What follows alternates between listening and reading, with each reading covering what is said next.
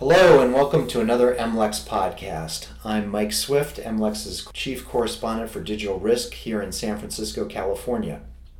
And here's a question for you. What makes you love your iPhone? Is it the fact that you can shoot cute cat videos with it, or use it as a flashlight, or text your friends? Or is it the fact that anytime, any place, you can get on the internet to check your bank balance or post that cat video to Instagram? That question, the value of connectivity, is at the heart of the mushrooming antitrust dispute between Apple and Qualcomm. That battle between two California technology companies will likely cost hundreds of millions of dollars in legal fees and will largely play out in the federal courts here in California. Here today to discuss the future of that emerging dispute is Josh Cisco, MLEX's Senior Antitrust Correspondent here in San Francisco. Welcome, Josh. Hey, Mike. So, Qualcomm is not the household name that Apple is. Maybe we could start by you could tell us a little bit about what Qualcomm actually does. Sure. So, Qualcomm is a technology company that allows for high-speed wireless connectivity. They make the wireless chips that are found in devices such as smartphones and tablets. And they also own quite a few patents that cover that technology. So they have two business groups. They make and sell the wireless chips, and they license their patents. And the bulk of their revenue actually comes from selling the chips, but the bulk of their profit comes from their licensing business. So why is Qualcomm at the center of so much controversy, both here in the United States and also in other countries? So that centers around how Qualcomm licenses its patents. A typical patent is a legal monopoly. It gives the owner market power in the market for that technology, and the company is able to license that patent at whatever royalty it sees fit. It gives it a right to exclude its competitors. So you're talking about patents, but this is an antitrust dispute. Could you sort of walk us through why that is? The case largely revolves around the intersection between antitrust law, which is meant to prevent monopoly power and collusion and dominance by the top competitors in a market, and intellectual property law, which gives the owner of a patent the right to exclude its competitors. So the controversy here centers around whether Qualcomm is abusing its dominance in the market for the technology that its patents cover. And because its patents cover technology that is used in standards that is employed by companies that make the devices, it has slightly different licensing obligations. It's known as fair, reasonable, and non-discriminatory licensing, and essentially that's a fancy way to say that Qualcomm must license its patents fairly to anyone who wants a license. Apple brought this lawsuit in the Southern District of California in San Diego close to the beginning of this year, and we're now approaching the first real substantive hearings in that case. Tell us a bit more about that and what will be at stake in those upcoming hearings.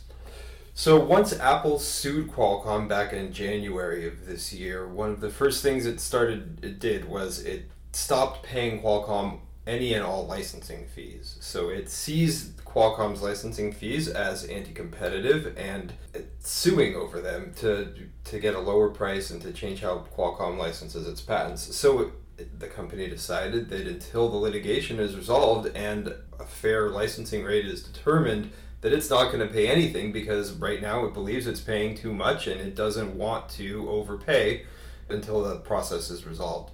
So Qualcomm, one of their first steps in court is going to be to get the judge to force Apple to pay what it owes under the current patent contracts pending the outcome of the litigation. So Apple just announced yet another blockbuster quarter exceeding expectations. It's the world's most valuable company.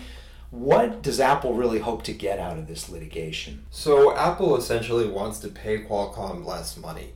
It views Qualcomm's technology as vital to certain functions of the iPhone, the ability to connect to the internet at high speeds. But it doesn't see Qualcomm's technology as covering other functions of the phone, such as the fancy screens, the camera, the ability to use the apps and to watch video and to send pictures. And so Qualcomm says that its patents, its technology makes all of that possible, and that is why Apple needs to pay the licensing fees that Qualcomm demands. But Apple wants a judge to say, A, that the licensing fees that Qualcomm is trying to charge Apple are too high, and that also that Qualcomm's broader licensing practices of charging royalties based on the price of the phone rather than the price of the chip are illegal. And Qualcomm is the defendant here, so obviously they're vigorously opposing Apple's allegations. But how would Qualcomm like to see this resolved? What is their goal besides defeating Apple's allegations? So Qualcomm thinks that they have put in tons of money into this, into developing their technology. They've spent years of R&D, hundreds of millions of dollars in developing this technology, and they just want to receive fair market compensation for their innovations. They think that the technology that they provide does cover the entirety of the phone. They say that without their high-speed connectivity, you wouldn't be able to download those large cat video files very quickly and send a text message with the video to your friend. You wouldn't be able to use the apps that require lots of internet bandwidth. You wouldn't be able to take large photos and send those to your friends. So their technology isn't just what connects to the internet. It enables all of the functions on an iPhone. And so they think that their licensing model is fair, that they want royalty rates based on the full value of the phone. And since they feel that their technology powers the entire phone, they want a court to sign off on that and say that, yes, what you are looking for is simply the fair market rate for what you provide. So technically, it's a separate litigation than the one we've been talking about, but there's another very important player here, and that's the United States Federal Trade Commission. How are they involved, and what are they saying?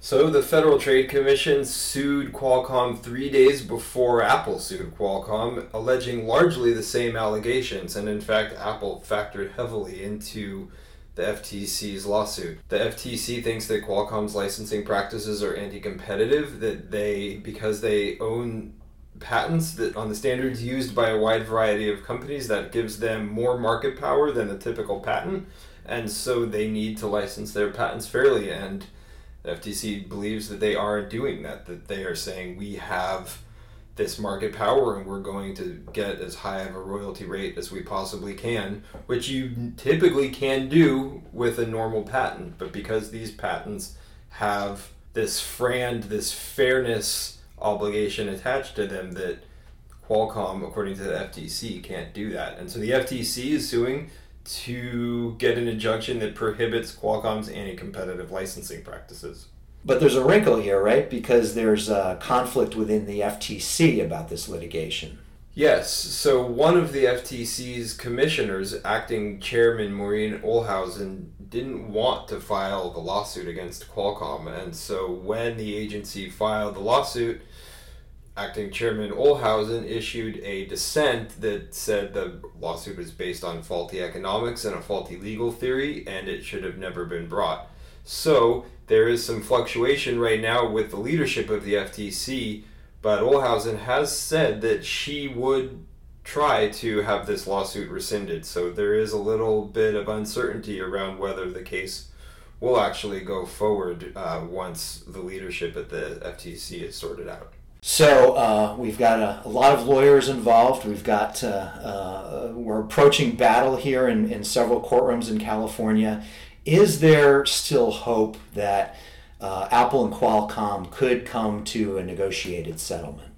Well, big, high-stakes commercial litigation typically does settle. It often takes some time while the parties position themselves in court to try to get the upper hand in settlement negotiations. Heads of both companies have come out and said that a settlement is the preferred option. Last month, Qualcomm CEO Steve Mollenkopf at a technology conference in Colorado said this type of litigation usually ends up settling, and this specific case involving Apple is no different. Apple CEO Tim Cook has said repeatedly how much he hates litigation, how he views it as a last resort, and how Apple felt they had no other option in this circumstance. So it may ultimately settle. But the rhetoric coming from both sides has been pretty vitriolic over the last number of months. Apple is accusing Qualcomm of essentially being an extortionist, that they own the market for that they've agreed to adopt this technology in exchange for fair licensing rates, and Qualcomm is not living up to their end of the deal. Qualcomm, though, thinks that Apple is effectively stealing from them. They say that what Apple is doing is no different than walking into an Apple store and stealing an iPhone. So a settlement anytime soon is unlikely, although just the sheer amount of money and time that goes into a litigation like this usually will result in settlement at some point. So Josh, thanks for that really interesting analysis and for that view forward. Again, that's Josh Cisco, MLEX's senior antitrust correspondent. He's based here in San Francisco. As the Apple-Qualcomm dispute plays out, Josh and other MLEX specialized correspondents will continue to cover the litigation, both from San Diego and here in Silicon Valley. If you'd like to read more of our coverage of the Apple-Qualcomm dispute, head to our website, mlexmarketinsight.com. Click on Insight Center and then click on Editor's Picks. Make sure to come back often for future MLEX podcasts from Europe, Asia, and the Americas on regulatory and litigation issues around antitrust, trade, privacy, and data security and corruption. You can access our podcast from our website or subscribe through the SoundCloud app for iPhone or Android devices. I'm Mike Swift, MLEX's Chief Global Digital Risk Correspondent. Bye for now from San Francisco.